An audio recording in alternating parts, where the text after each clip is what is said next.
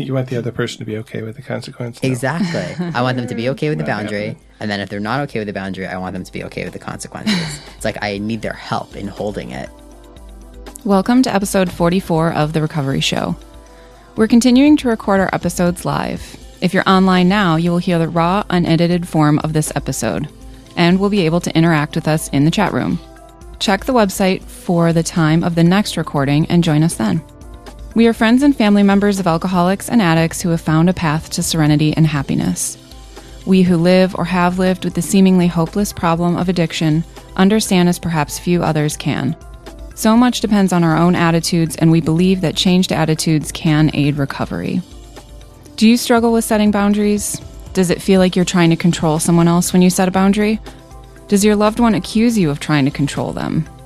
Do you have trouble following through with appropriate consequences when your boundaries are violated? Then today's show is for you. We're going to talk about setting boundaries without controlling. Before we begin, we would like to say that though we and our guests may be in a 12-step program, we represent ourselves rather than the program.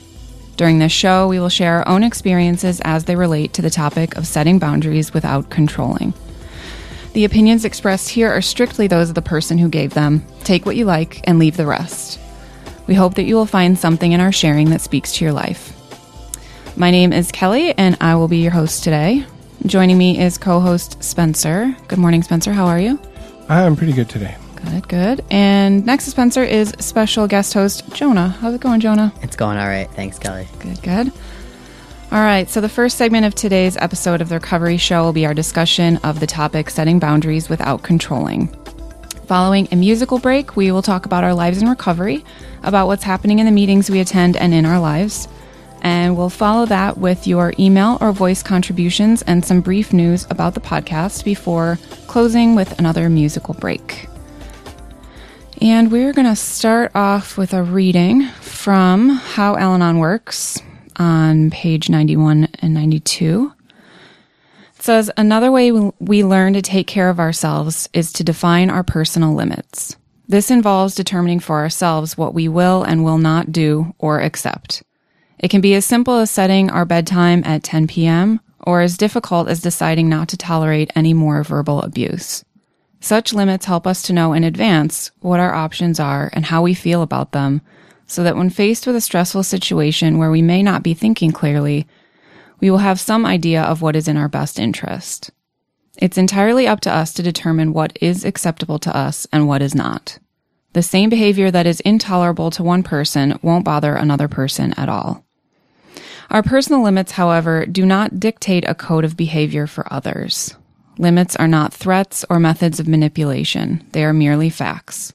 They state, I will leave the party if I feel uncomfortable around other people's drinking, rather than, I'd better not catch you drinking at this party, or promise me you won't drink this time. Certainly there are times when it's highly appropriate to communicate our limits to those who might be affected by them, but we should consider our motives first. Are we informing them of factual information they deserve to have, or are we using limits as a way of trying to force change? We might also pause before voicing these limits to be sure we are prepared to follow through. Otherwise, we risk seriously diminishing our credibility and diminishing our own self-esteem. As I said, my name is Kelly, and today we're talking about setting boundaries without controlling. And, I was thinking about this topic as I was on the treadmill this morning, and I was thinking, before I came to the program, I really didn't have much of an understanding of boundaries. Well, I had a really good understanding of boundaries as set by other people. The environment that I grew up in was one that I was given a lot of instruction, like a lot of direction. Like, this is what you're supposed to do. This is what you're not supposed to do. And so I had a really clear idea of other people setting boundaries with me, but I did not really have much experience setting boundaries with other people. And when I did, it was not done in a very healthy way. Most of the time, if there was something that I was struggling with or trying to deal with, I just tried to ignore it or pretend it didn't happen. And eventually those sorts of feelings would build and build and build. And then there would be this sort of explosive boundary that would get set because I would just hit my limit. So I didn't really do a good job setting boundaries before the program. So how about you guys? Did you have an understanding of boundaries? If so, how did it function in your life? I really don't think I did. And, I understand boundaries in two ways now. And one is in the way that we're talking about today, which is setting boundaries about, or as the reading said, limits about what we'll accept from other people or from the world, I guess. I don't know. But the other one that I think really fed into my lack of being able to set appropriate boundaries on other people's behavior is that I did not understand the boundary between me and the rest of the world. That I didn't have a hula hoop, as we so often put it. Right. And that I felt like I was responsible for everything. And in the flip side of that is, of course, feeling that then I need to control everything. Mm-hmm. And I think it was really important for me to understand where I stopped and where you start before I could realistically set boundaries on what I'd accept from you. Because if you're just an extension of me, then how do I put a boundary on that? Right. So no, I think I had this notion of, control, if you do this, I'll be really angry. Well, so what? You better not drink too much at this party kind of thing, right? Right. And those didn't work for me, needless to say. That was before I understood that I was powerless over other people's behavior and actions and attitudes and all that stuff. So yeah, not a good concept of boundaries at the beginning at all. Yeah, not for me either. I think, Spencer, that's a great point. Coming into the program, not having a clear understanding of where I left off and somebody else started meant that the concept of boundaries didn't even really make that much sense to me. In my family of origin, there were no boundaries. And in fact, boundary is kind of a bad word. So if I say boundary to my mother, she says, "Don't you love me?" Or, right. What she likes to talk about. Fortunately, she doesn't listen to this program. She likes to talk about the unconditional mother-child bond. That's her catchphrase. And what that means is that we don't set boundaries. If we have an unconditional bond and love and whatever, that means that we don't set any limits with each other. And so when I started learning about the concept of boundaries, as I became an adult, and I would try to set them, still not really knowing what that looked like or what it really meant. She would push back with, "Don't you love me?" So it was hard for me to learn about setting boundaries. Definitely. Ruth has joined us. Oh, hey, Ruth. Yeah, hi, Ruth. She says she used to think that symbiotic relations are the ones with the biggest love, no boundaries. How crazy. Sounds like my mother. Yeah, it's sort of a all-consuming love kind of thing, I guess I feel now that love with boundaries is a lot healthier. Well, yeah, but I mean, absolutely. But I think that for me, at least, what I understood to be love wasn't really love, right? It was just enmeshment and lack of boundaries, and chaos, as an aside. But yeah, kind of a healthy love between two independent people was not something that I understood. I was also thinking that I think that I used to understand boundaries as something that you negotiate with somebody. And I mean, don't get me wrong, negotiation is important, but it was like my idea of what I even wanted my boundary to be or what I felt that I needed was a negotiation, so it was kind of like, I kind of might need this thing. What do you think? Like, let's figure out together what my boundary is in a way that works for me and for you, so that I don't have to do something that might be scary, right? So that, that has to change. Yeah. I feel like some of this, some of the things you guys are talking about in terms of the sort of misconception of boundaries, for me at least, deals with, growing up in that environment where you're always trying to make sure that everything looks good on the outside. That you can't have boundaries because you all need to band together and make sure that you're on the same page and telling the same story, and that it's this consistent message for the outside world to hear. And if you have boundaries, it makes that a lot more difficult to do. Yeah. And I certainly learned that codependent no boundaries behavior early. That I'm responsible for your happiness kind of feeling. I learned that one at my mother's knee, literally, because that's what she does. She still does. I think as she's becoming more dependent, as she ages, I think she's having to let go of that to some extent, because she really has to. Her body's sort of forcing her to pay attention to her own needs. But I think if she could, she would. So what about methods that you guys used before the program in terms of, because I think part of the reason that we learn to use boundaries in the program is to protect ourselves from destructive behavior or behavior that we don't want to participate in. And, I'm thinking pre-program, I guess my way of dealing with situations like that was just to run away. I didn't think there was any room for negotiation. I sort of had that idea that people are who they are, and that if there's something I don't like, then it means the relationship doesn't work. I just need to leave.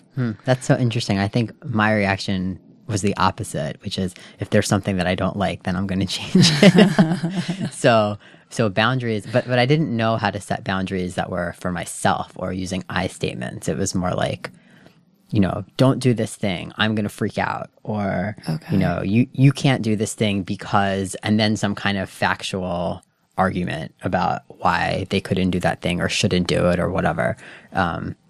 Which, yes, was absolutely controlling behavior, and I never really spoke with any agency, right? So like, I need this thing for these reasons, so I am going to act in these ways to get it, right? If you do this thing, I may have to leave or, whatever. Right. But, not you better not do this thing, right? That's not effective.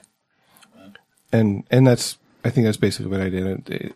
If I think I had both behaviors actually, that I would try to control behavior with the, I don't want you to, if you do this or else kind of statements, fully expecting that the other person would comply with my wishes, and so the or else would never have to happen, because usually the or else was either not well defined at all. I didn't really know what I would do if they did the thing I didn't want them to do, or else it was something that I didn't want to have happen.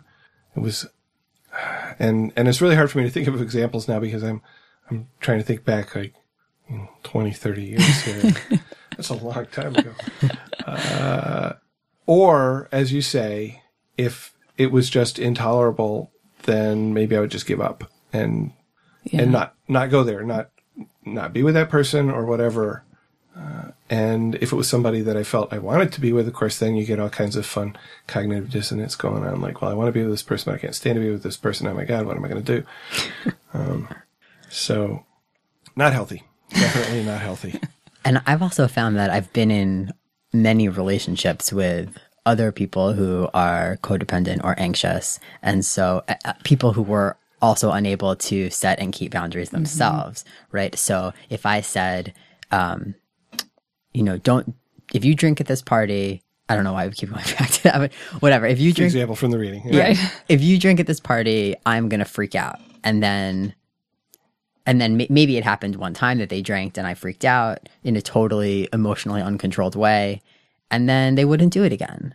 And so I also learned repeatedly that if I make these, you're like, that's not my experience. Not in a good way though, right? Not in a like, I respect your boundaries and your needs, but other people not wanting me to freak out. So like they have no hula hoop of their own either. Right. Because they need to make a decision for themselves and not to protect me from anxiety or protect me from freaking out or because they are afraid of what that looks like. Right. Yeah. So I think that I learned, not in my family of origin, but, as I was in intimate relationships as I got older, that I could make those kind of empty threats and I would see the results that I wanted. Empty threats, that's the word. Empty threats, yep.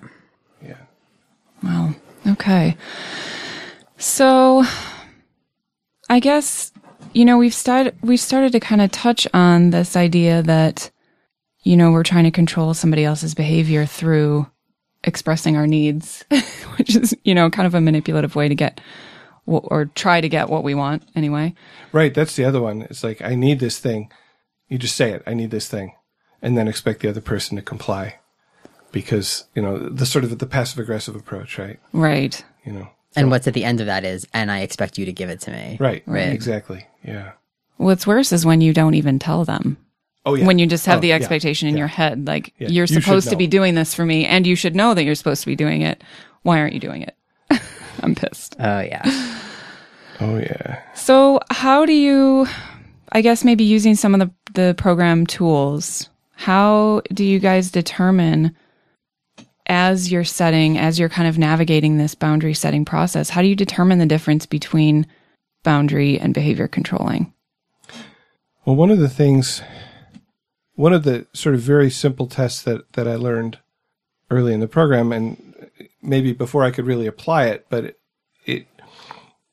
am I saying something about what is acceptable to me, or am I saying something about what I want you to do? Mm-hmm. Okay. Because the only kind of boundary that I can enforce, if you will, is one that's about my behavior. And it might say, as it said in the reading, if you drink at this party, I will leave. Or if I'm uncomfortable with your drinking at this party, I will leave. It doesn't say don't drink. It says, I'm not going to be comfortable in this situation, therefore I'm going to do something about it. Mm-hmm. Now, the kinds of things that I wanted to set boundaries on, I might not have been able to sort of figure out, well, what would I do? If you continue to drink alcoholically, I'm going to get divorced. Ain't going to work for me. I'm not there. I was not ready. I was not there. So sometimes I had this concept, but I had no idea how to apply it. Right. I think for me, the question I have to ask myself is, what's my motive in the conversation? I talk about that a lot with my sponsees too, because, if it's a situation where I am trying to get a specific outcome out of the situation, or I want a certain result, then I know that that's me not setting healthy boundaries. That's me trying to control the situation or the person. And kind of like you said, Spencer, if it's about me and my needs and taking care of myself, then if that's my motive, then that's a good direction, I guess, for having the conversation. I don't know. Do you know? Yeah, Kelly, you actually posed that question to me about a week ago when I was when I was trying to come up with a solution to a dilemma that I was in, and you said, "What's your motivation?" And I hadn't really thought about it like that before. Somebody who is very close to me had asked me for some money, and I felt compelled to help and also responsible, and feel a lot of love for this person. And I didn't know I didn't know what to do because I also felt that I did not want to give them any money. And I didn't know what kind of boundary to set. And I also knew that could look a lot of different ways. It didn't just have to be give money or don't give money. And so you asked me what my motivation was and how I would feel in, like kind of role playing through, as they say, playing the tape to the end, with the different situations, if I gave money, if I didn't, etc. And I realized in talking to you that I would expect certain things, in exchange for the money, like emotional availability or kindness or whatever, and that I couldn't reasonably expect or ask for those things. And so I needed to set a boundary that would take care of me. And I think that so for me, the very first step in thinking through a boundary, or really thinking through anything, is figuring out what I need. And that's a really difficult task for me. That's not something that I ever grew up thinking about or even really had a concept of. So figuring out what it is that I need for myself, separate from other people, separate from a really complicated situation, is definitely the first step for me. So we actually were prompted to do this topic by an email we received recently, which asked, I think we read it last week, which asked, when I set boundaries, my qualifier feels that I'm trying to control him. I would love to hear this addressed. How do we set boundaries in a way that is not controlling? And I wrote back and I said, well, I can ask myself some questions, such as you say, what's my motivation? Am I trying to protect my own emotional, spiritual, mental, or physical serenity or safety? Or am I trying to tell the other person what to do or not to do? How am I saying it? Am I setting limits on what I will accept, which we also talked about here? Mm-hmm. Or am I trying to cause a particular outcome? Are my statements I-centered or you-centered? Mm. How am I specifying the boundary? Is it something the other person could see, or would they have to read my mind? And have I set consequences that I can enforce, that I will be willing to enforce? And then I had an example that's not about drinking at a party. It's something I run into in my personal life. Sometimes I need quiet time. I need to not be bugged. I'm not ready to have somebody come over and talk to me. Amen. And so I said, I might try to set a boundary by saying, don't talk to me when I need to be alone. Okay, well, let's look at that with respect to those 4 questions. First question, what's my motivation? Well, I'm trying to tell the other person what to do so that I can protect my needs. So it's maybe balanced there. How am I saying it? Well, it's a you-centered, don't talk to me, right? Am I specifying the boundary as something that the person can see? No. How do they know I need to be alone? And have I set consequences that I can enforce? There's no consequence there at all. It's just don't talk to me. I don't know what I'm going to do if they talk to me. I'll probably get angry and yell at them, right? or I'll get all grumpy and withdrawn and sulk and or I could say, sometimes I need to be quiet and alone. If you try to talk to me during these times, I will ask you to please leave me alone. If you continue to try to talk to me, I will not respond and may leave the room. This does not mean that I never want to talk to you, just not right then. Now, a lot more words there, okay? Because I'm an on and on person, okay? Motivation, protecting my serenity. I think that's pretty clear. How am I saying it? I state my need. I make a request, and I state what I will do if the request is not satisfied or honored. How do I specify the boundary? I will tell the person when I need that boundary to be respected. Okay, so that's a little bit of a problem, because if I really want to be alone, I don't want somebody to talk to me, and somebody comes up and says, hey, I have to say, excuse me, I need to be alone right now. Okay. Maybe I think I can probably manage that, without saying, get the F out of my face. So can I jump in with a question? Yeah. For you guys? So do you experience fear when you set boundaries? And how do you deal with that fear? I would say yes. Yes, period. Well, I would say Next question. The more that I practice doing it, and the more that I maybe get positive responses from other people, from sort of setting boundaries in a healthy way, the less fear there's going to be about doing it next time, because fear for me is all about what I think the reaction's going to be. And how do you handle if you do get a reaction that is unkind or not understanding or maybe even threatening in some way? How do you cope with your reaction to that? Oh, that's a good question. I need some help with this stuff. So. No, I understand. I get it. I get it. I don't know, Kelly, you got some thoughts here? Well, I was going to say, in response to your first question about fear, absolutely. But for me, it really depends on the relationship with the person and how much is at stake. Mm-hmm. You know, setting a boundary with the person at the soda machine. Yeah. Yes, someone who asks for a water cup and fills it with soda. Easy to set a boundary, not a lot of fear involved there. But, you know, random people that I run into that cross a boundary of mine, a total stranger, like, not a big deal. I don't really feel too much fear there. But if we're talking about setting a boundary with someone that there's a lot of stake in the relationship, that makes it tough. And also setting boundaries with people who don't have a program, there's a lot more fear involved in that, because if I set boundaries, like when I start sponsoring someone new, I usually let them know, like, I don't leave my phone on all night. So if you have an emergency in the middle of the night, like, I'm not the person to call.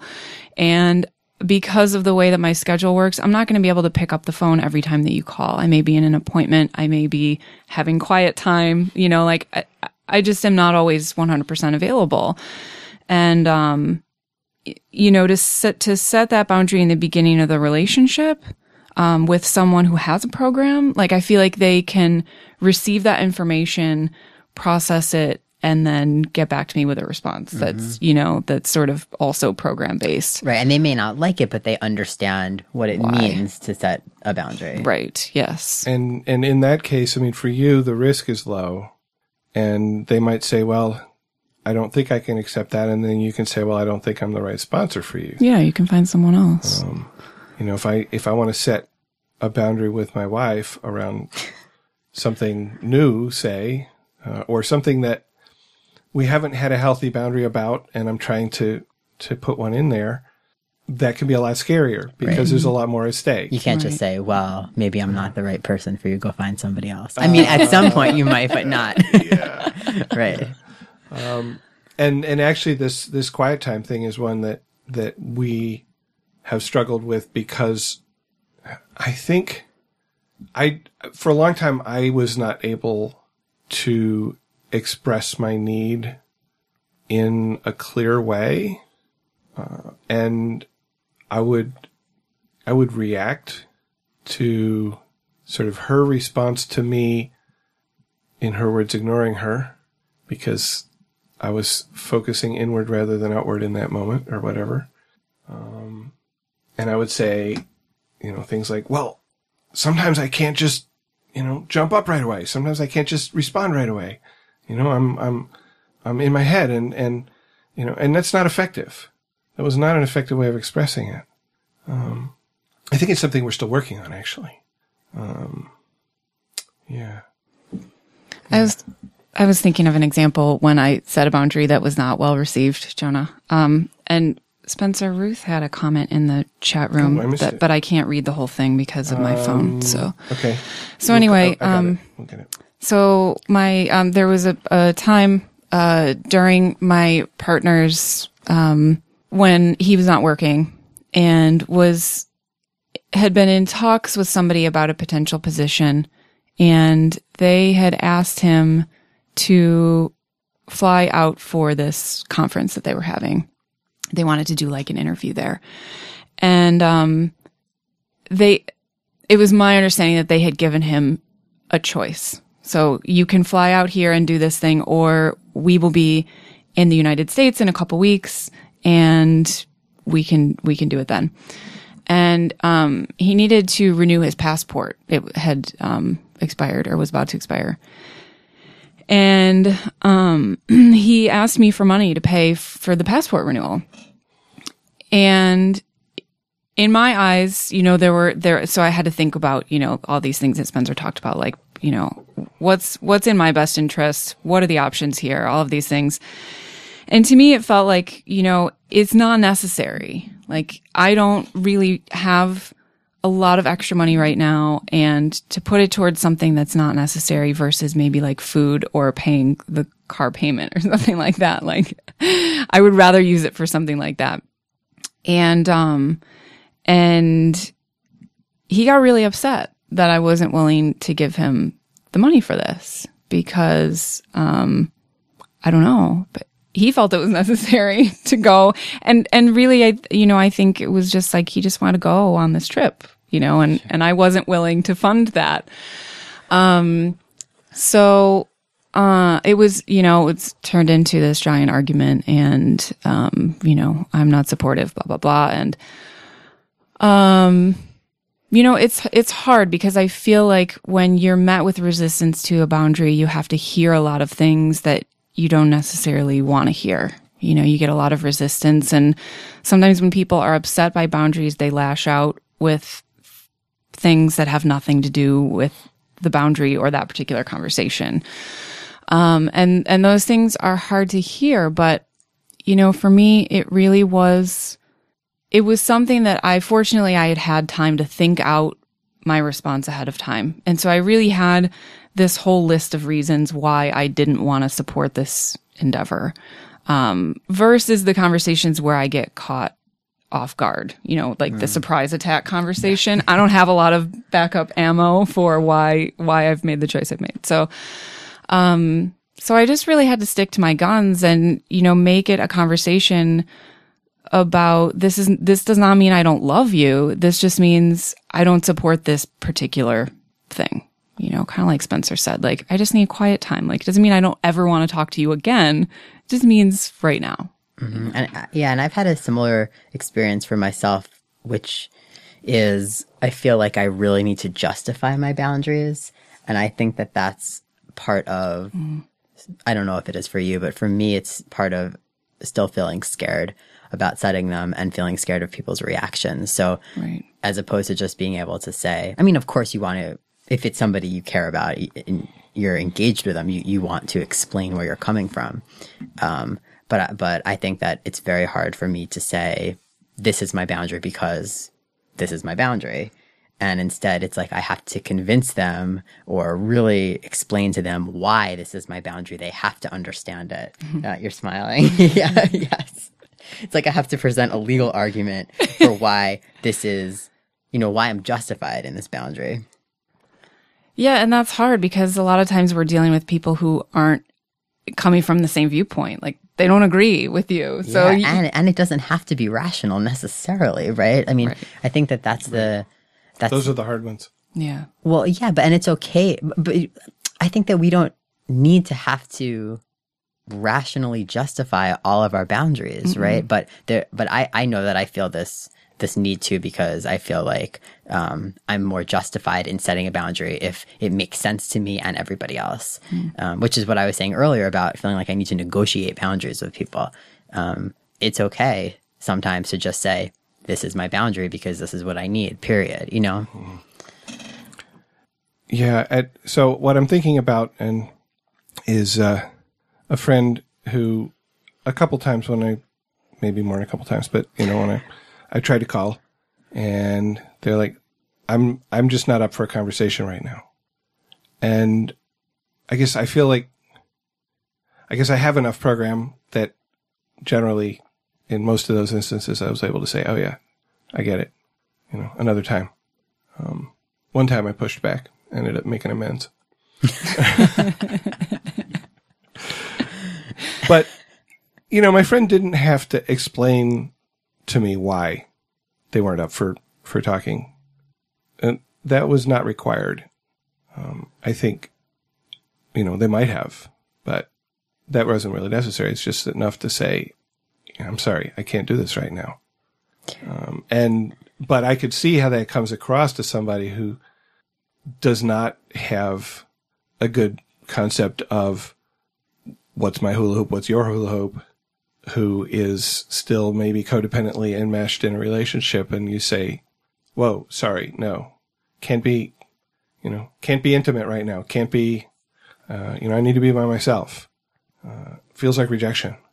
Absolutely. And I guess one of the questions that our writer had is, well, how, what do you do when it's that kind of person? I mean, how do you, they say, oh, you're rejecting me, you're pushing me away. And how much can we say, it's not you, it's me? One of the things that I love about this program is when somebody who's in the program says to me, it's not you, it's me, I can believe them. And I can understand it. I mean, I may not like it, but I can understand it and accept it. But that's not always true of the people that are in our lives. And, I don't know. Jonah, when you're talking earlier about the justification piece, like having to justify setting boundaries, to me, that really speaks to how I'm feeling in terms of self-worth. Like if I'm in a place where I'm feeling secure about myself, I can set boundaries without having to justify them, but when I'm in that really vulnerable space where maybe I'm second guessing a decision that I'm making, then that's when I feel like I have to type up a list and hand it to them. Here's why I need to set this boundary. That's a really great point. Maybe also trying to convince yourself when you do that? Oh, I'm sure. I'm sure that's a piece of it too. This is something that a lot of us don't have a lot of good experience with. So, sometimes it is that piece of like, am I making the right decision? I think the program says that this is healthy for me, but I'm not quite convinced, or I'm not sure, or this other person has been telling me for years that that's not the case, and I don't know. That's tough. So what do you do when you get what was the listener question? When the other person says you're trying to control me, and the only answer I had in response to that and was to look at what we're doing and to be able to say to ourselves, no, I'm really not doing this to try to control the other person. I'm doing this to try to keep them out of my hula hoop, whatever, to as I said, protect emotional, physical serenity and safety. But as you say, even if I'm doing it sort of in the best way and for the best motives, that I really am setting a boundary about my needs, and not saying you need to do this,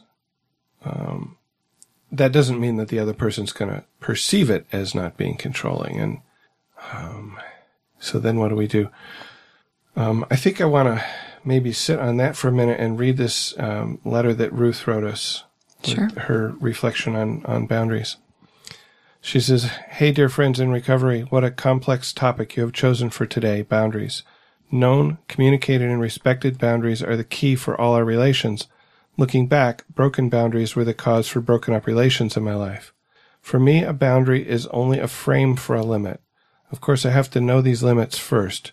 For some, it took painful experiences for me to know and accept them.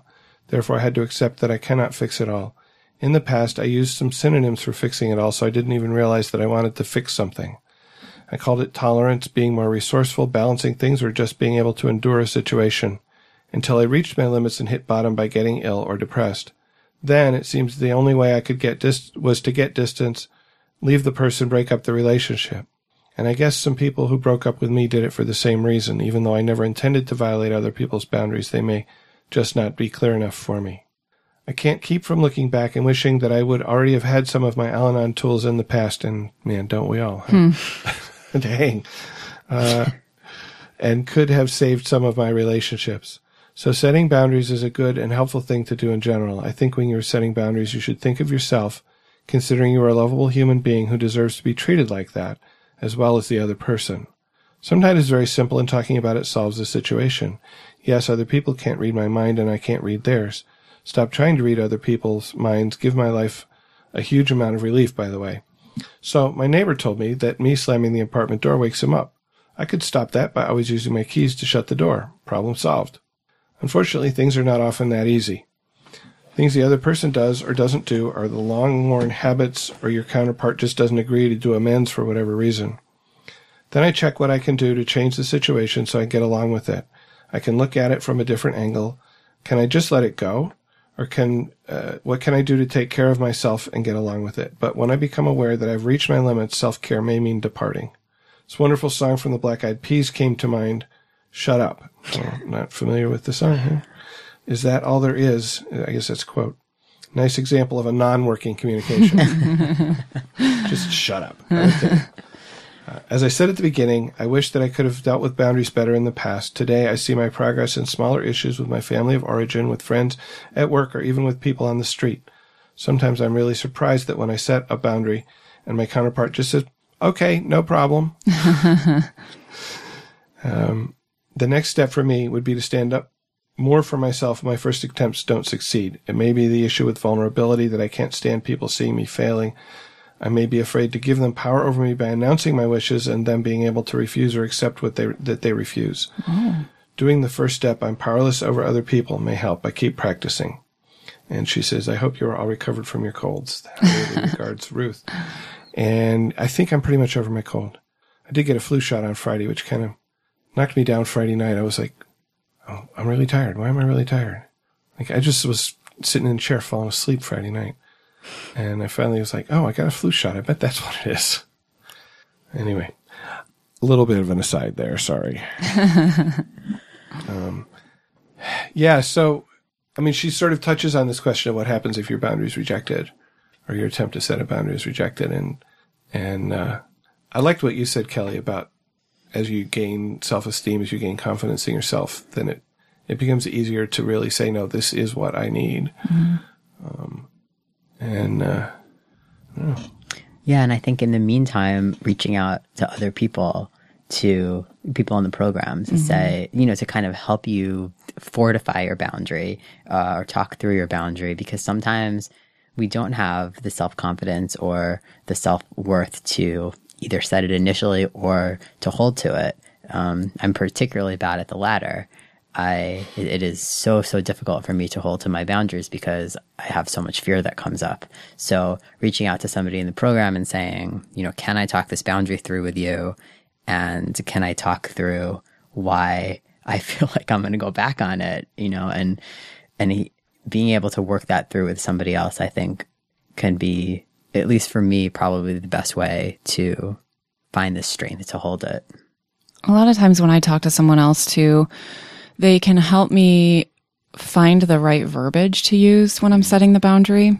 Because a lot of times, I'm so emotionally attached to the situation that the way that I'm going to express it is sort of emotionally driven, And when I talk to someone who's not involved in the situation, they can give me some wording to use, kind of like you touched on, Spencer, using I statements instead of you.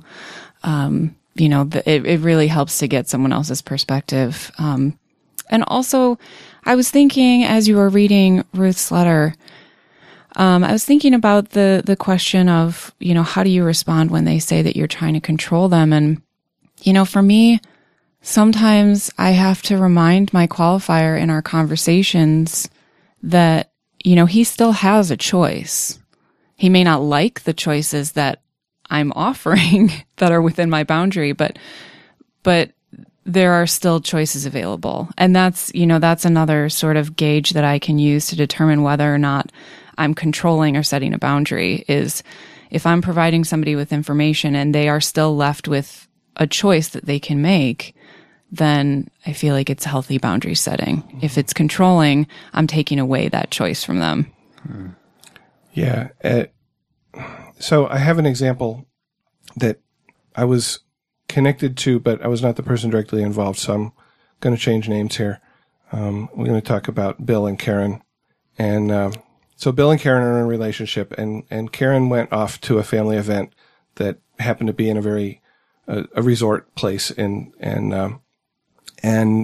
when it came time for Karen to come home, there was an opportunity to give up the plane ticket for a later date because the plane was overbooked. And so Karen said, "Oh yeah, I'm going to stay here," having no real responsibilities at home. And Bill was not happy with this. And called a bunch of people, including me, and said, "What can I do? What can I do?" He's, Karen is telling me like, "Oh, I miss you so much," but she's choosing to stay there. And this is driving me crazy, and I don't know what to do. What kind of boundary can I set here? And I was kind of clueless. I did not have a good suggestion. And, but somebody else did. And this is where I guess it can be valuable to call more than one person, right? If you're really struggling with it. And the boundary that Bill ended up setting was that when Karen called and started into this, Bill just said, I'm not going to listen to this. If you want to say these things, here, I'll put the phone down and you can say them to the cat. Okay. But I don't need to hear this.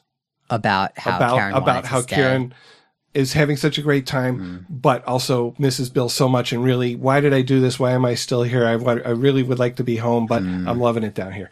I mean, how you think about how you would feel on the other end of that conversation, right? Well, Bill was not happy. And that actually worked. Like, okay, you can call me. We can have a conversation. Just, I don't want to hear that particular line that you're giving me. And I think Bill felt it was a bit of a line. I don't know. It sounds like it was to me, but whatever. And I thought, wow, that's brilliant. Why couldn't I think of that? But, like I said, that's why you have more than one person. What about consequences? We haven't talked about. Whoa! Spencer and everybody I both just took really deep breaths when you said that. I guess we need to talk about that, huh? Or we could just end now. Yeah, because consequences. I mean, they need to be. This has always been the hard part for me about setting boundaries. Yes, is follow through. If the boundary is broken, what do I do? Can I set a consequence that I am willing to actually carry out, whatever that might be?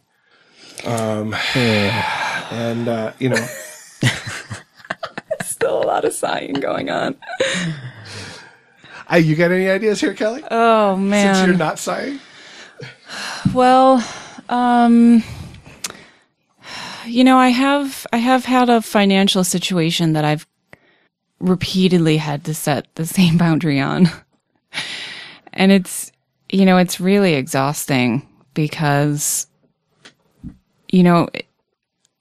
There's enough fear around boundaries as it is.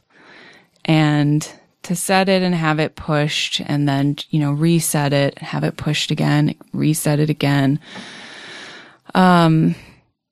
It's hard.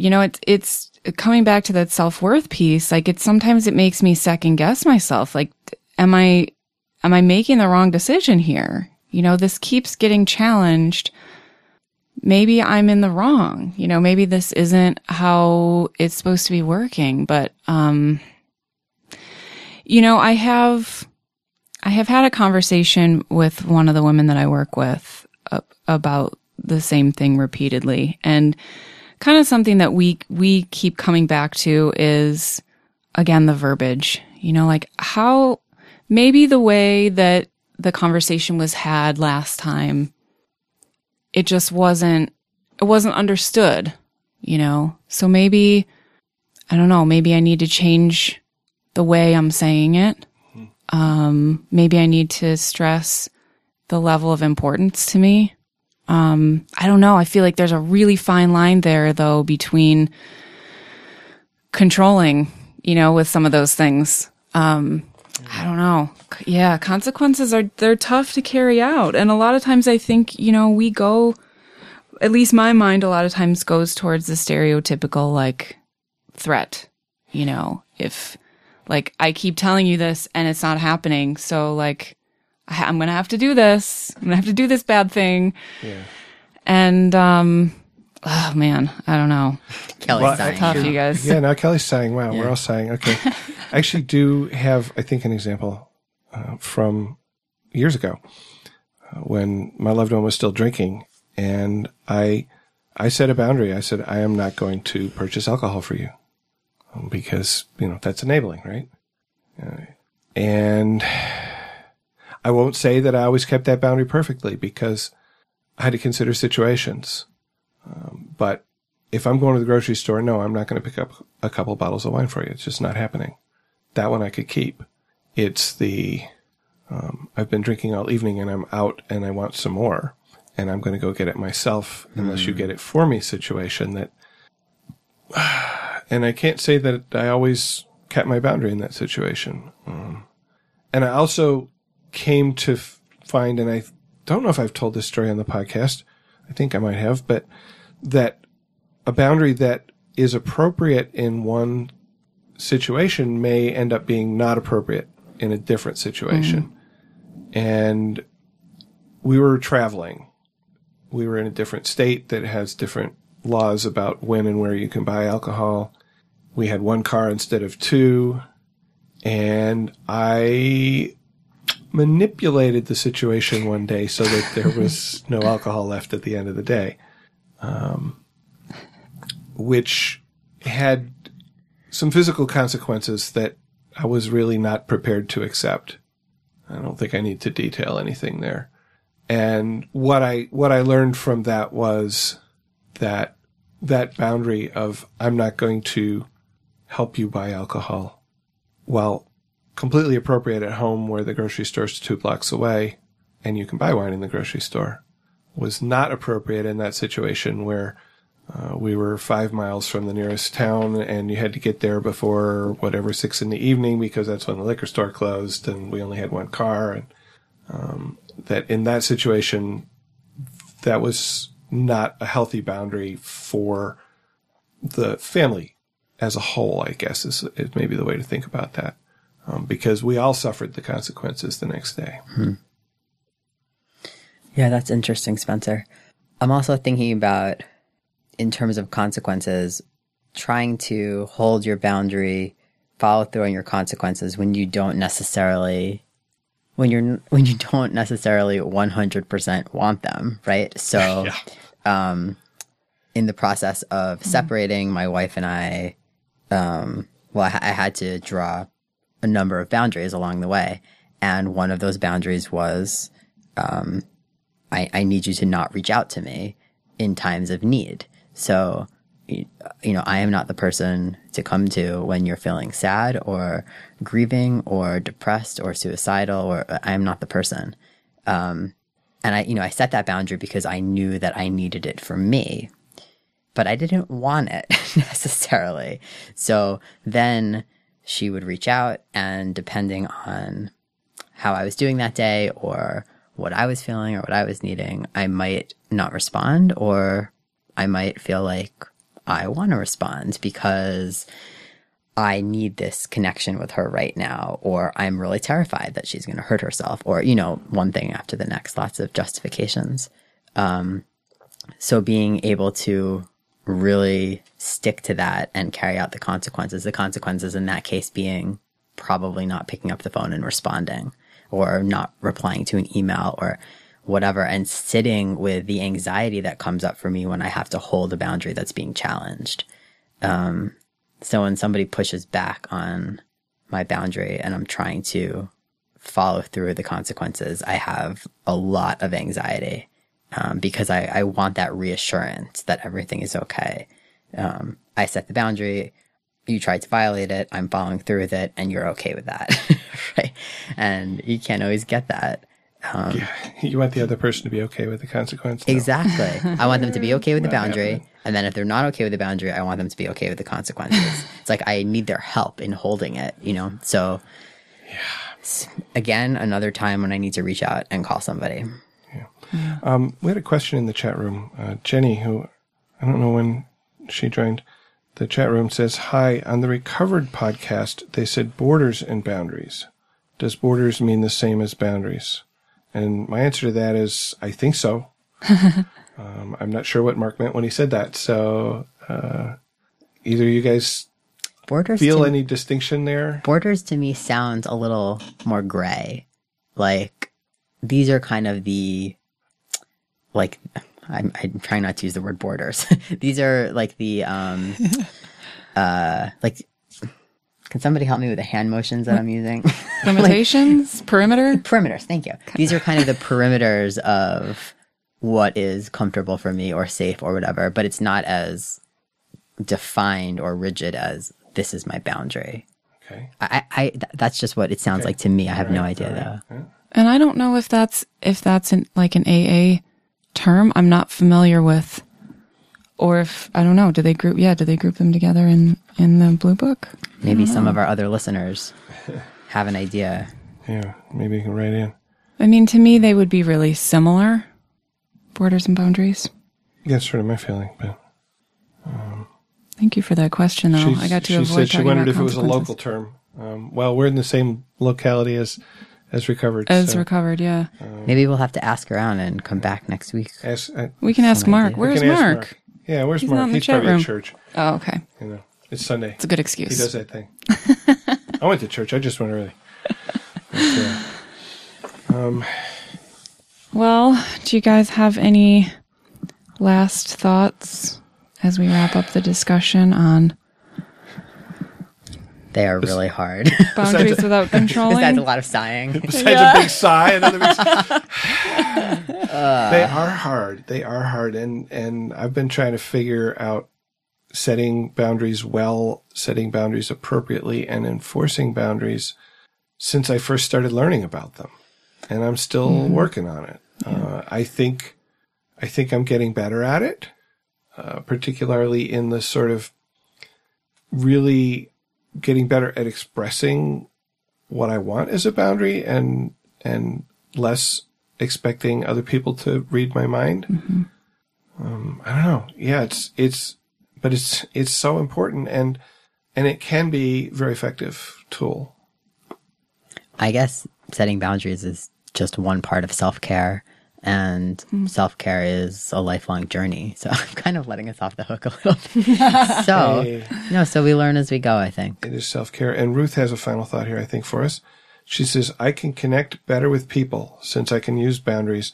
Mm-hmm. I don't have to just run away. Mm-hmm. Very good. That's great, Ruth. Thank you, Ruth.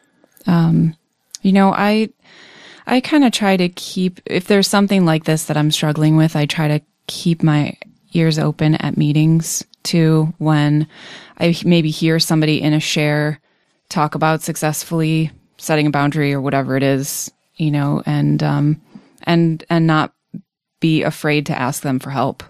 'Cause, you know, if I try to think my way out of things, I'm likely to not make much progress. But if I can talk to somebody who seems like they've been there, they've worked through it, they've already learned a little bit more than what I know about the process, then it's, you know, it's good to ask for help too. Yeah, and the last thought I'm having is that we should celebrate our boundaries, right? We should celebrate the setting of our boundaries, because I'm just sitting here thinking about this boundary I mentioned before about the money and feeling really good about it, feeling really good that I was able to set and hold that boundary, which was a really difficult one for me. And I think that a lot of times I just have so many negative feelings about boundaries, right? Hence the big sigh that's happened multiple times. But I think the more that we kind of celebrate them, then the better we can feel about setting them in the future. Okay, I have one more example. I thought of earlier and then forgot. So a couple of years ago, my son got into some trouble at college and needed support as he worked out the consequences of what he had done. And it was he had been banned from campus and had to get basically reinstated. And so I flew 2,000 miles to be with him to provide support while he worked his way through it. And I don't think I explicitly stated a boundary there, but the boundary that was in my head was, you need to fix it. I'm not going to fix it for you, but I will give you a bed to sleep in, food to eat, and transportation while you're working it out. And you know, he had some real consequences there, and he had to, for example, he had to move out of his dorm, and he had to convince the psych people that he was safe to be back on campus. He received a restraining order. Cop walks in with gun and everything and says, "Are you so-and-so? Here, I'm serving this." And so the boundary was on me. It was really a boundary I set on myself of what I would do and what I would not do, in this situation. And he did it. And I think that our relationship is the better for it. I think he's a stronger person for it. And, so that was a successful boundary that I set, that I was able to keep mostly. We were there over a weekend, and the person at the school that was deciding whether he was readmitted was supposed to, at least my understanding was, supposed to call us on Friday and let us know what the decision was. And there was no decision on Friday. There was no call. And about Sunday, I called this person's voicemail and said, "Hey, what's up? We haven't heard from you." There was a little momentary lapse there. And then we went out and biked up a mountain and I got over it. But, so I didn't completely successfully hold to that boundary for myself, but I came pretty damn close and I felt really good about it.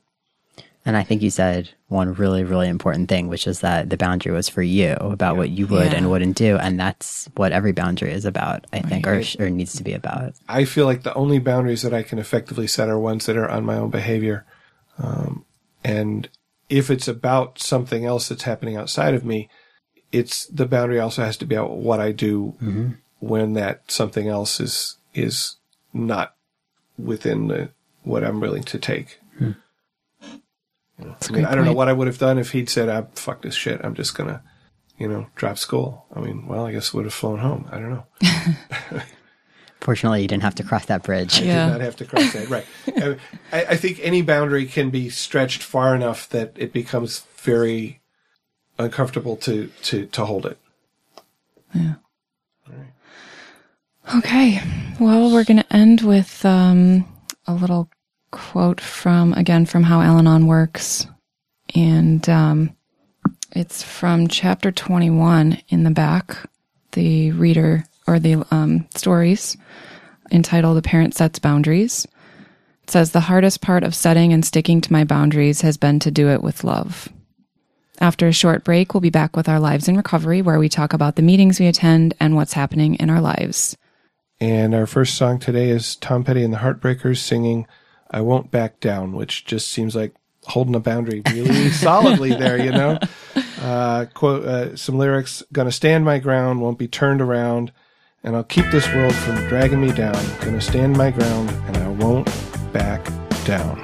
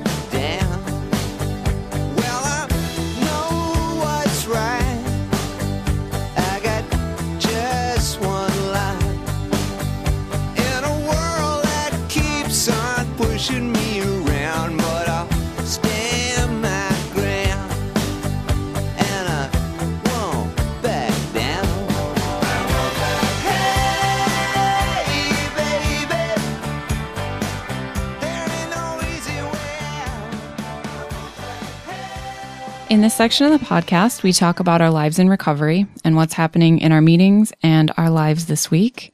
And I'll buy you guys a little bit of time and go first. I feel like it was kind of a short week because we recorded Monday, right?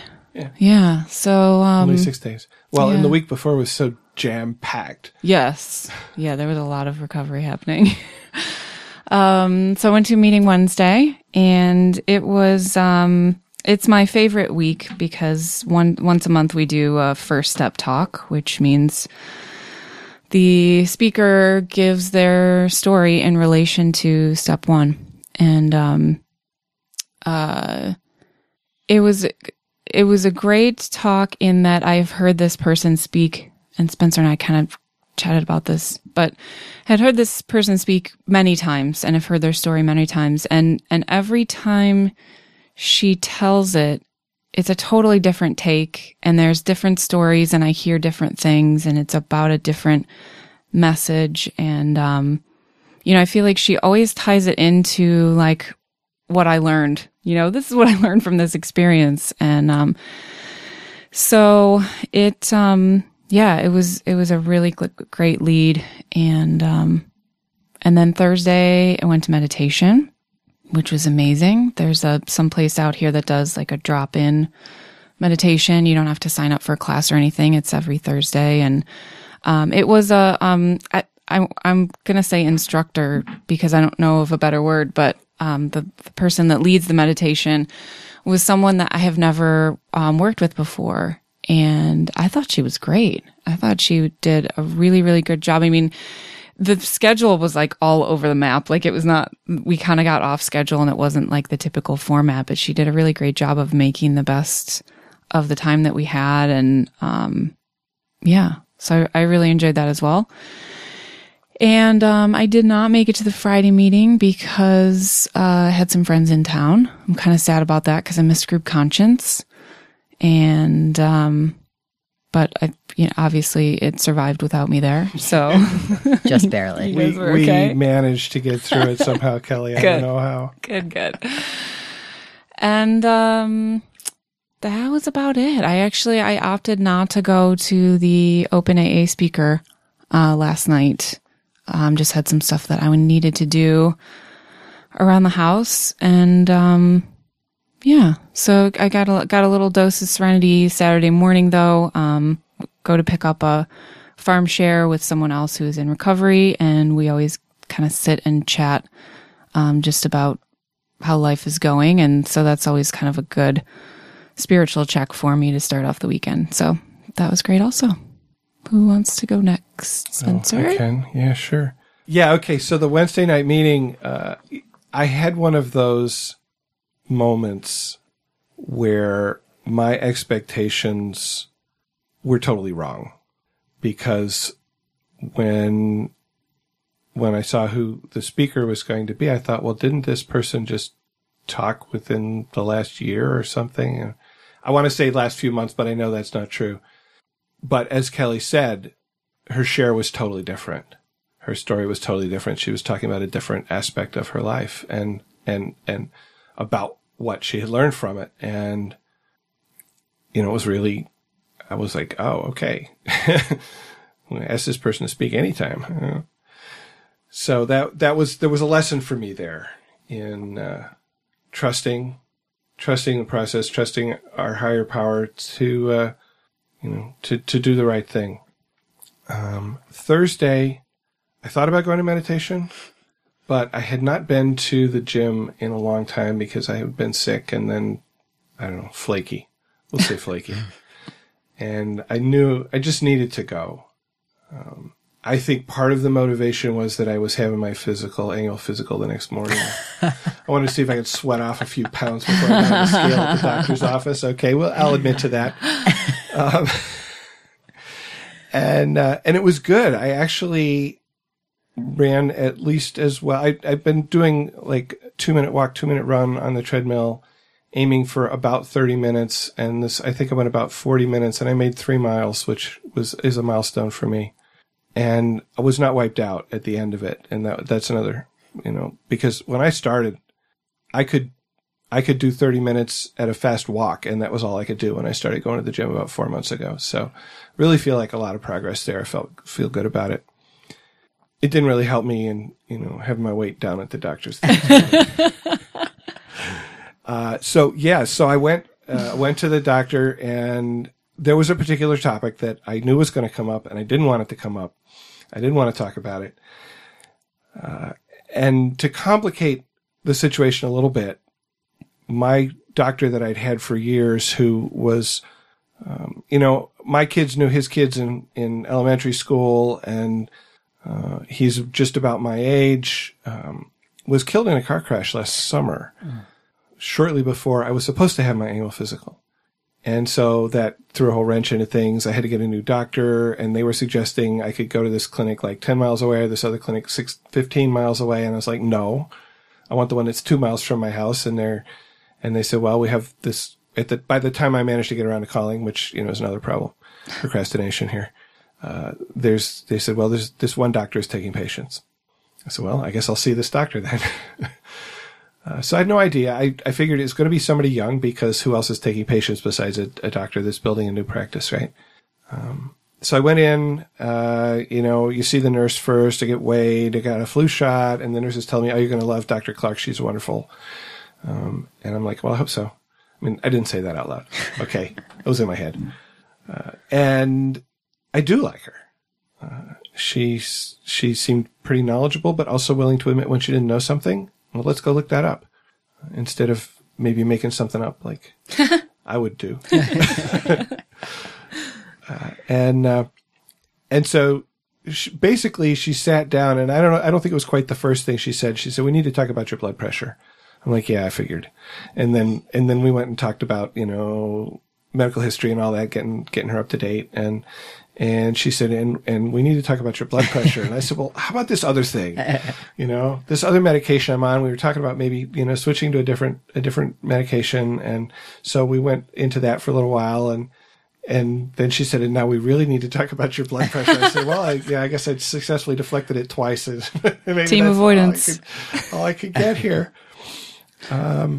And so the upshot is, and this is very much an acceptance thing, that, well, one of the things was she showed me where it was 2.5 years ago and where it is now. And it's really dramatically increased in 2.5 years, and no explanation. It just has. So that kind of convinced me that I needed to accept the situation. And so I started on blood pressure medication yesterday. I don't know how it's going yet. And also started, and here's another avoidance thing, I started taking my blood pressure every morning, which my doctor had suggested after my last physical a year and whatever ago, that, your blood pressure's up, but it could be white coat syndrome, so you should take it at home and see what it's like at home. And I started taking it at home, and it wasn't any better, so I stopped taking it. I don't want to know, right? Team avoidance. Don't want to know. And so it was a good lesson for me in, there are some things that just are. I have to accept that they are, and then I can make decisions about what to do. But if I don't accept that my blood pressure is up, and it's up near the really high range, that if I don't accept that, I'm not going to do anything about it, and I am going to have consequences. And I can't let the fear of the potential. It was really the fear of being labeled. I did not want to have that label. I didn't want to have to check that box that says hypertension on the sheet when I go into the doctor's office. I don't want to, But the reality is that's where I am, and I can accept it even while I don't like it, and I can accept that I need to do something. And so we're going to try this medication for a month. I'm going to go back. We're going to see where things are. Of course, first thing that happened is last night I ran into a friend who said, oh, you should take cinnamon. Take a teaspoon of cinnamon every morning, and that will bring your blood pressure down. I'm like, really? This sounds like that thing that kids try to do, and, that challenge that they, eat a teaspoon of cinnamon without any water, and you just can't do it apparently. And they throw up and all kinds of stuff. And I'm like, yeah, this doesn't sound good. I didn't say any of that, but I thought, no, I'm committed to this particular course of action for a month. And at the end of the month, we're going to reevaluate. I'm going to know what the effects of this drug are on me, because there's a lot of potential side effects, and they hit everybody differently. We're going to see what effect it had on my blood pressure. maybe at that point I can choose to try another therapy or not, but not right now. Not when I'm just getting started on this one thing. I'm not going to suddenly jump the track. So yeah, that's how recovery can work in all parts of my life. Sounds like you were paying attention last week, Spencer. You worked the 3 A's on that. I absolutely did issue. Work the 3 A's on it, and yeah. And then you set a boundary for yourself around giving it 1 month. That's good. Yes, it's true too. So. Program extraordinaire, Spencer. Principles, not personalities. How was your week, Jonah? My week was, I was going to say it was up and down, but it was actually down and then up. So I guess that's good. Last weekend, I went to a program retreat, and it was wonderful and also extremely, extremely difficult. It just really brought a lot of really intense stuff up for me that has been, has kind of been bubbling under the surface and sometimes above the surface, but it really just exploded.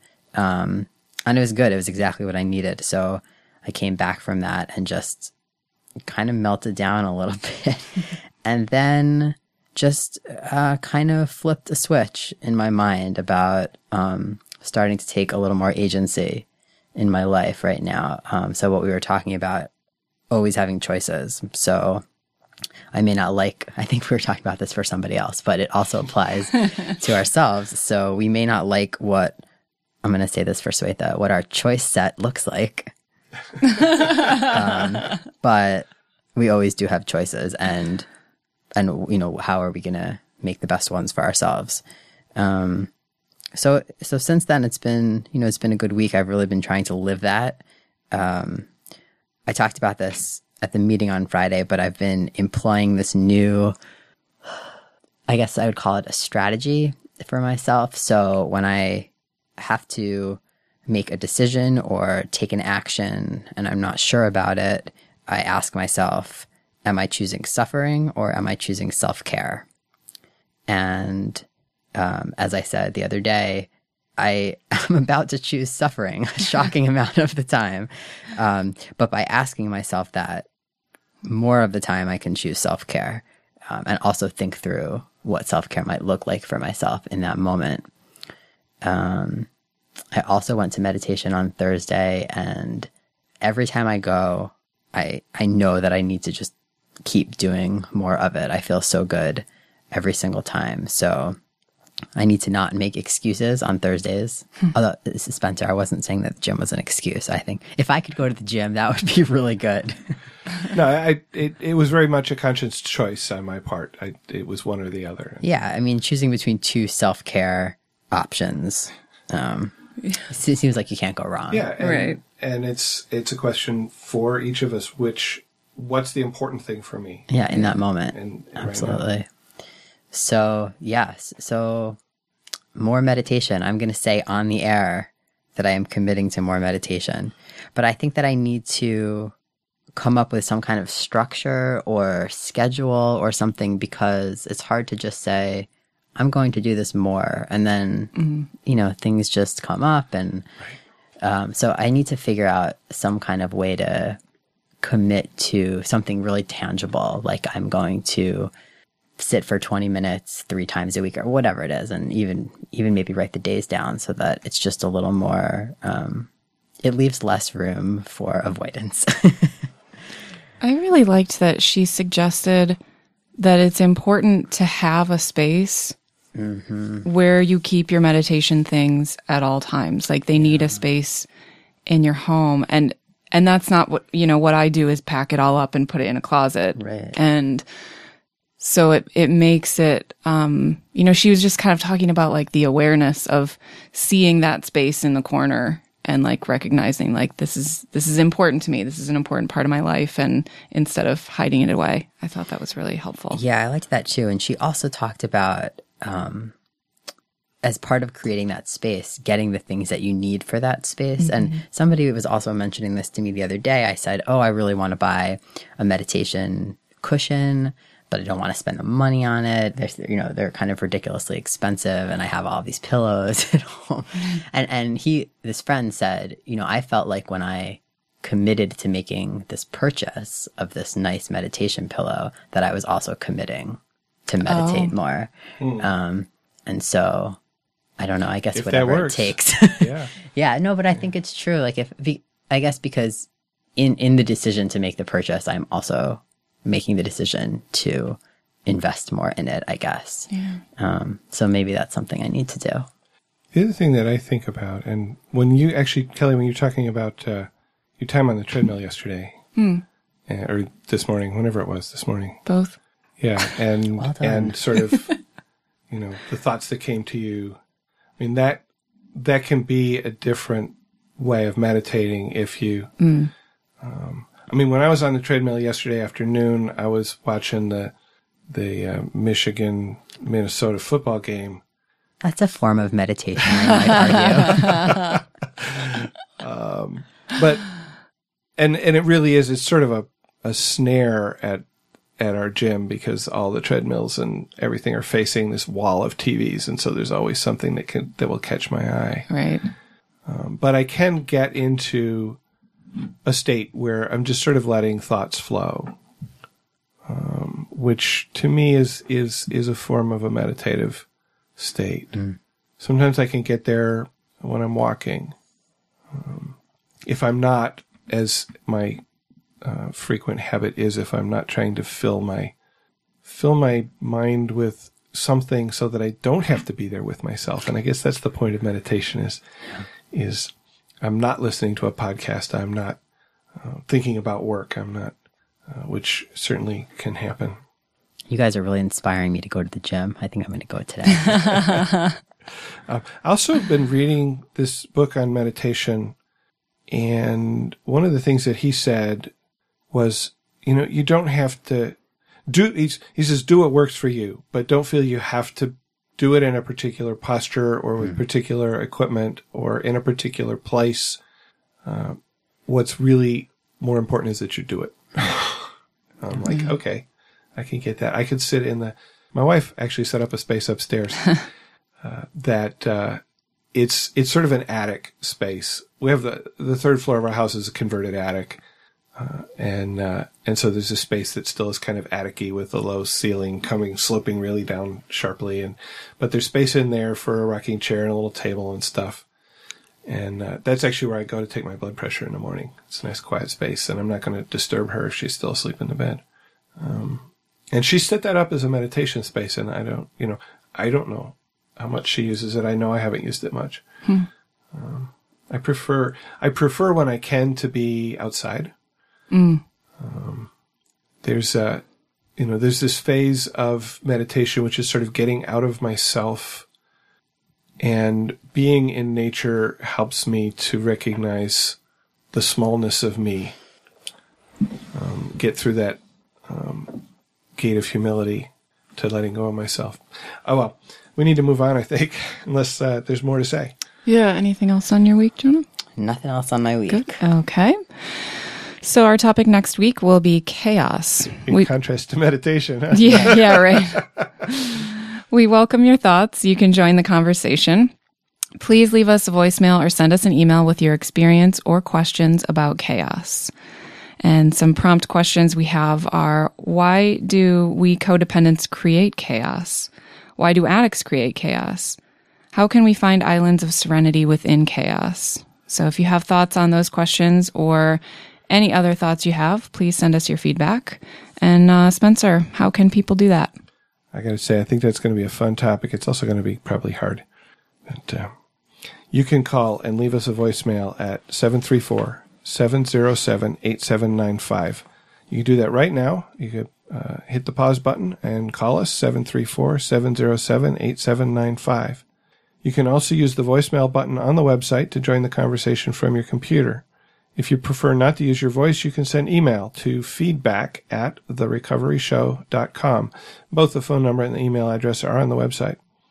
We'd love to hear from you. Share your experience, strength, and hope, or your questions about today's topic of setting boundaries without controlling, or next week's topic of chaos. if you have a new topic that you'd like us to talk about, let us know. And I'll tell you, we're getting a lot of our topics from people's suggestions now. Yeah, we appreciate it. It sort of helps us to pick from our list of, I don't know how many. Hey, Jonah, where can our listeners find out more about The Recovery Show? Our website, therecoveryshow.com, has all the information about the show, including notes for each episode, a blog with daily meditations, links to the music we play, and a page to which we periodically post recordings of open talk speakers. We've also got a few links to other recovery podcasts and websites that we like. There are many ways to contribute to the content of the podcast and the website. For example, you can leave comments on the blog. If you're inspired or ambitious, you can think about contributing a guest meditation or a meditation prompt, usually a quote or song lyric. If you would like the meditations emailed to you daily, click on the email button at the top right corner of the page to sign up, or just hop over to therecoveryshow.com and enter the conversation there. Hey, Kelly, do we have any voicemails, emails, or comments this week? Yes, we do. We have several, but first we're going to listen to a song called I Can Change, and it's by LCD Sound System.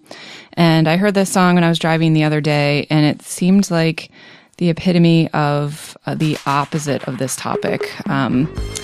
Some of the lyrics are, I can change if that helps you fall in love, which to me seemed like trying to control the relationship through a lack of boundaries. So enjoy.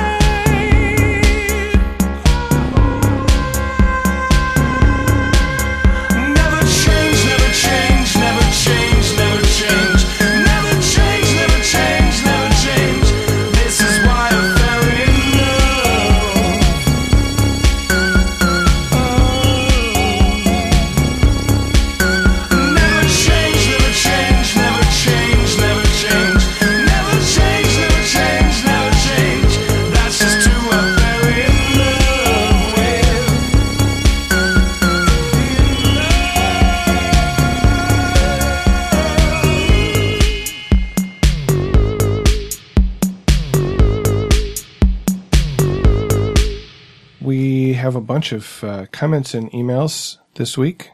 We got a comment on the website from Beth. She said, Spencer, thanks a million for posting this most excellent video of Jorma, Jack, and Barry performing the Hesitation Blues. So that's on last week's episode, the episode 43, 3As. Yeah. It really hit the spot. I also got so much out of the Recovered podcast on grief. That was also last week, Recovered number 445, I think. I came away with some very good suggestions on how program tools can be there for me in my loss. By sharing their story, Mark and Anna reinforced my heartfelt belief that none of us is alone anymore if we look to each other for encouragement.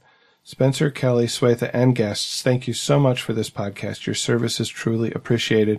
May you be repaid tenfold in your own growth as a result of the love you've shared. Peace.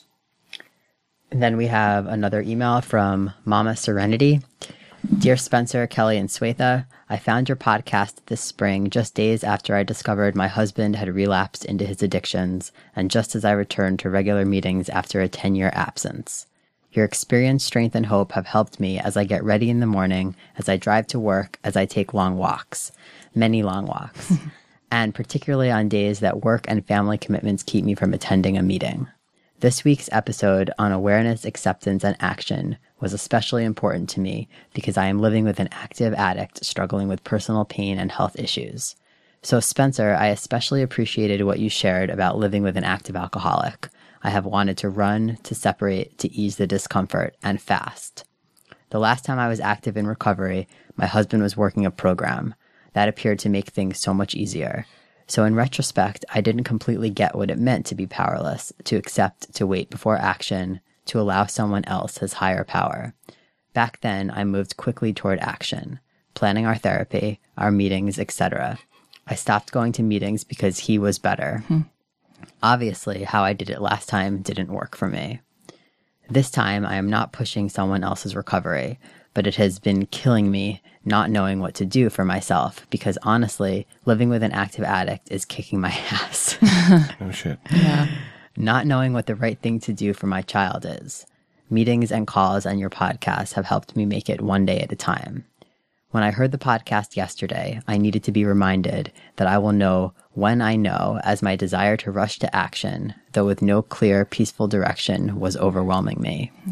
So I am sitting in acceptance today as I put one foot in front of the other and try to avoid making rash decisions that will negatively affect my life, my child, my finances, my family. I am more aware than ever before that recovery is my work, regardless of what my loved one chooses to do. I am so grateful for that. Thank you for the reminder, and thank you for providing opportunities for healing for your listeners. In gratitude, thank you, Mama Serenity. And, I didn't pick this up when I read this the first time, but this taking action with no clear, rush to action with no clear, peaceful direction reminds me of the expression of somebody rushing off madly in all directions. And I've certainly done that. Mm-hmm. I wrote back, I said, "Dear Mama, what you are going through is one of the hardest things I've done in my life. As I said on the podcast, I used all the tools I had available. Some days that was sufficient, and some days I was taking it a minute at a time. And then there were the days I don't know how I got through. I just did because I had to. My experience says that you can do it.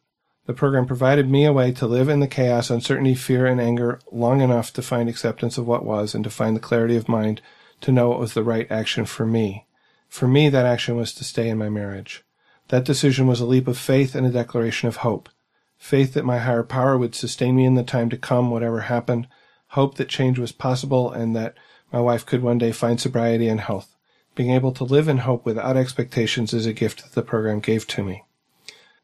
I talked about the grief episode and where Mark said at one point to Anna, "There is hope," and Anna says, "How?" And he says something like, "We can carry the message of our experience to others and give them the strength to get through the loss and grief in their lives." And that he is able to find that good and that hope in such a tragic event is a real miracle, I think, in my opinion. And talked about carrying the message on, and she wrote back. Maybe you could read that, Kelly. Sure. Spencer, thank you for the quick and giving reply. I appreciate it so very, very much. Indeed, I believe I need to focus on the what is and take the leap of faith for myself about myself. You put it well.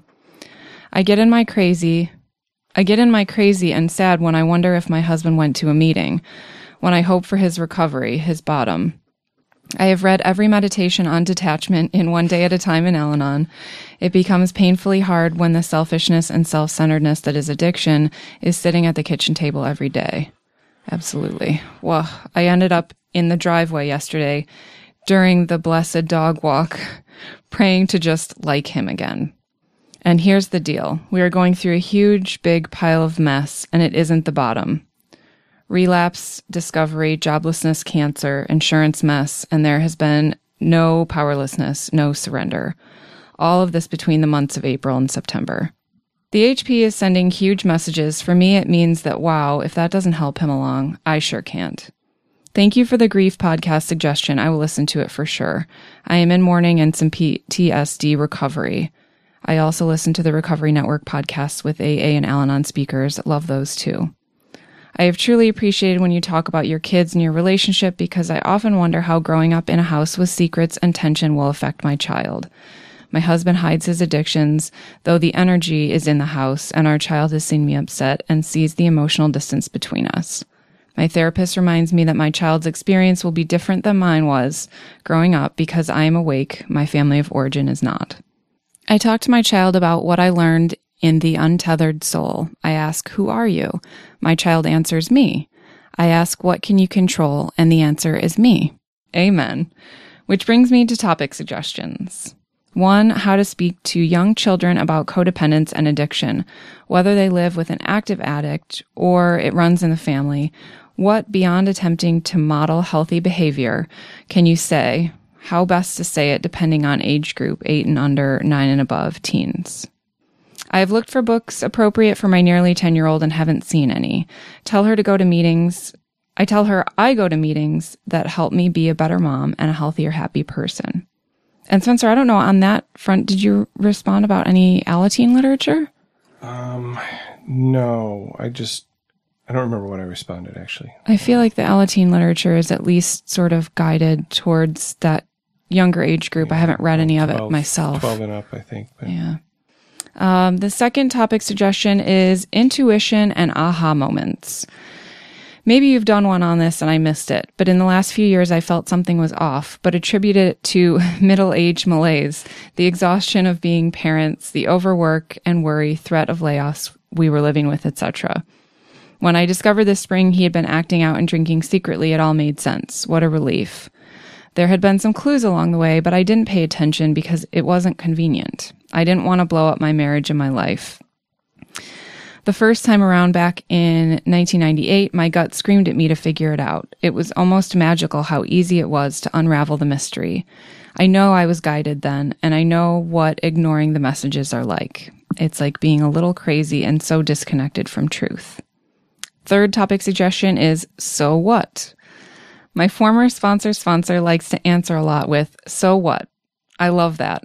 Could be hilarious and insightful conversation. And Spencer, you said that's kind of similar to how important is it?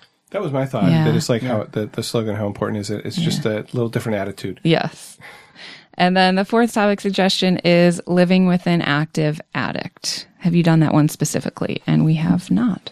But we have talked about it. Yes. And I was looking at my response and I said something like, I don't think any of us have good ideas about speaking to young children. We would have to reach out to the community, our recovery community, to find people who have that experience, who have suggestions. My children were 11 when I came into the program, and they were very resistant to anything, whether it was therapy meetings or whatever. Right. So I don't have any good experience to share there for sure, but we do have friends who do have young children, and maybe they have some good ideas. Yeah, we could do some interviews or maybe another roundtable. Yeah. We also got an email from Natalie. Jonah, do you want to read that one? Sure. I believe that this is what motivated next week's topic. Natalie says, I'm new to Al-Anon and I'm finding listening to your podcasts very helpful between meetings. One suggestion for a topic might be chaos. I am finding Al-Anon helpful for relief of anxiety about real chaos and manufactured chaos. That's a great distinction. Mm-hmm. Why do we codependents create chaos? Why do addicts create chaos? How do we find islands of serenity within chaos? I have a hunch that this relates to healthy boundaries and awareness, but I'm just taking baby steps in examining this more fully. This topic might be especially valuable with upcoming holidays, family gatherings, and triggers. Thanks for all you do, Natalie. Yeah, and actually the meditation I wrote yesterday kind of touches on the holiday question. I might take a look. Barb sent us some music suggestions. She sent us a bunch of music suggestions. Thanks, Barb. Hey, Mr. Spencer, haven't heard from me lately, but I hear from y'all. Download podcasts and read the meditations when I can. Work's busy. Bless you guys for your service. I've grown to love each of your regulars very much. Barbara. So she suggests Heaven is Here on Earth by Tracy Chapman, so much in this song about having hope and faith that things could be better. I think the video is inspiring. Laughin' With Regina Spektor, the line, no one's laughing at God when it's gotten real late and their kid's not back from that party yet, really got to me. Wow. That's why I have a home group on Friday night. Those were the worst nights of the week for a long time. I didn't know my own strength, Whitney Houston, the whole damn thing. Quote, I was not built to break. Quote, end quote. The only way through it is to go through it. I swear the setting boundaries experience that are most real for me have been just like that ubiquitous metaphor of footsteps in the sand. For some reason, the person I was setting the boundary with believed me, even when I sure didn't. There might be a better video. Joy, Betty Levette. Again, you may find a better video. In a way, it's the cry of the geographic solution, but I also think of joy as a motivation for change for any of us. And God Rests in Reason, Jason Mraz. This is usually a wedding song, but I like the Khalil Gibran in it. Real love always involves respect of boundaries. So a lot of these are about boundaries. I didn't even pick that up when I read this first time. Love Interruption, Jack White. Go Big or Go Home. Yeah, that one. Man, that's a... I'm Sensitive, Jewel. We are all everyday angels. Lots of suggestions. We will work them in. You can bet. And then I had another music suggestion from Laura. Laura suggests Landslide by Fleetwood Mac. She says, I met with my sponsor tonight to work on my step 2. Answering the questions in Paths to Recovery was very illuminating for me. We discussed my great aversion to change. It literally terrifies me. I walked out of the coffee shop and got in my car, turned on the radio, and part of the song that starts with, well, I've been afraid of changing because I built my life around you was playing.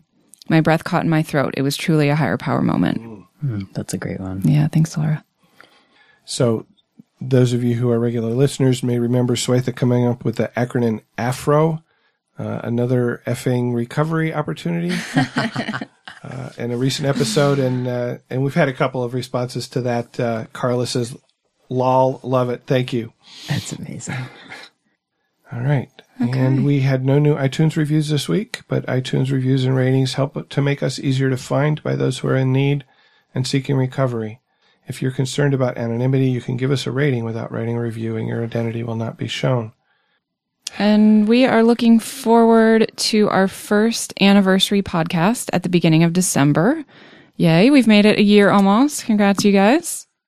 And we thought an interesting idea for the anniversary episode would be to include as many of your voicemails and stories as possible. So kind of a collaboration of First Step Talks, if you will. The topic will be my story, and we want to hear your story in 5 to 10 minutes to be included in the podcast. So how you can share your story, we have several ways. You guys can send us an email, and we'll have someone read it for you.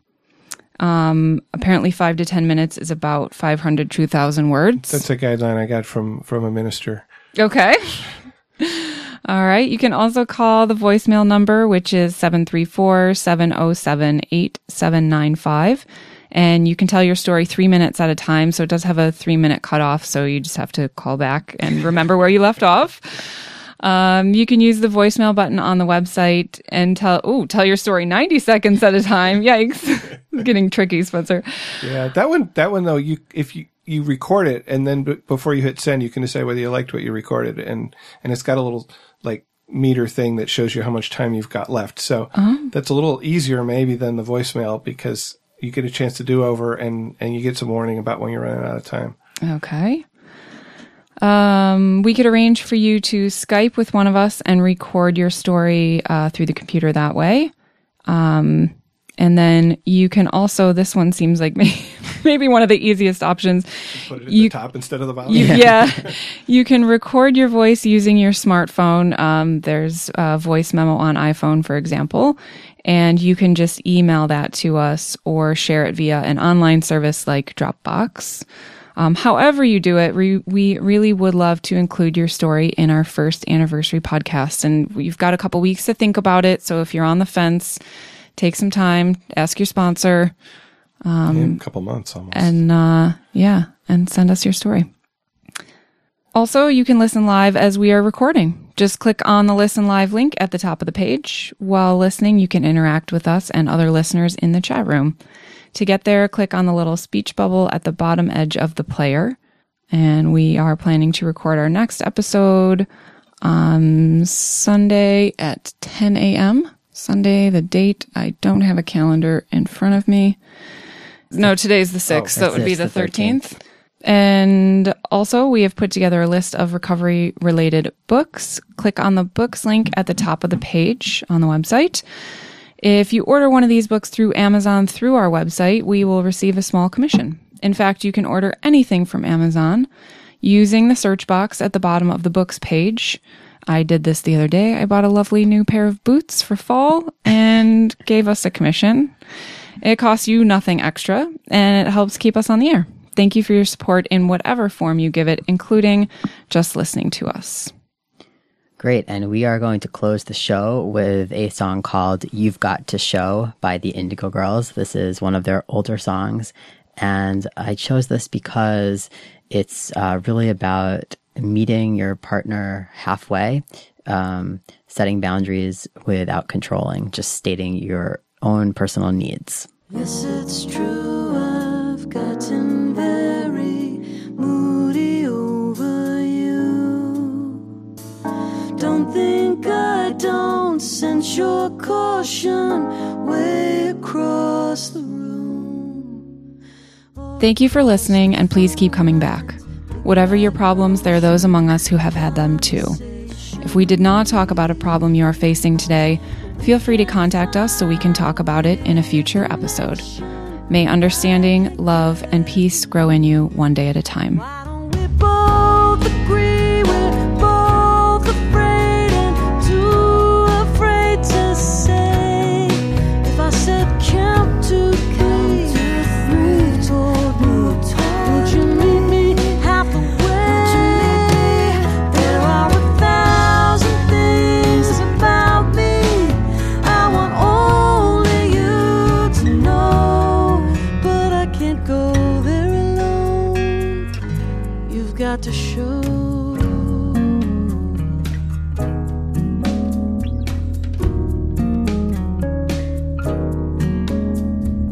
While you occupy me, I command my dreams each day to bring you in me, even thinly, as the morning chases you